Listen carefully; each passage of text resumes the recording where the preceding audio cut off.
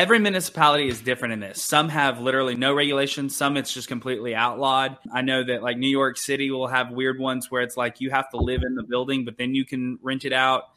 Some will go, like some cities go off of zoning where they're going to allow short-term rentals in certain zoning.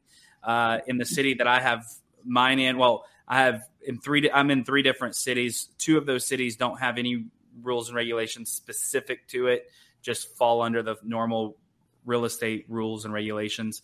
And then one of the cities that I have several in, they have a permitting process, an inspection process every year.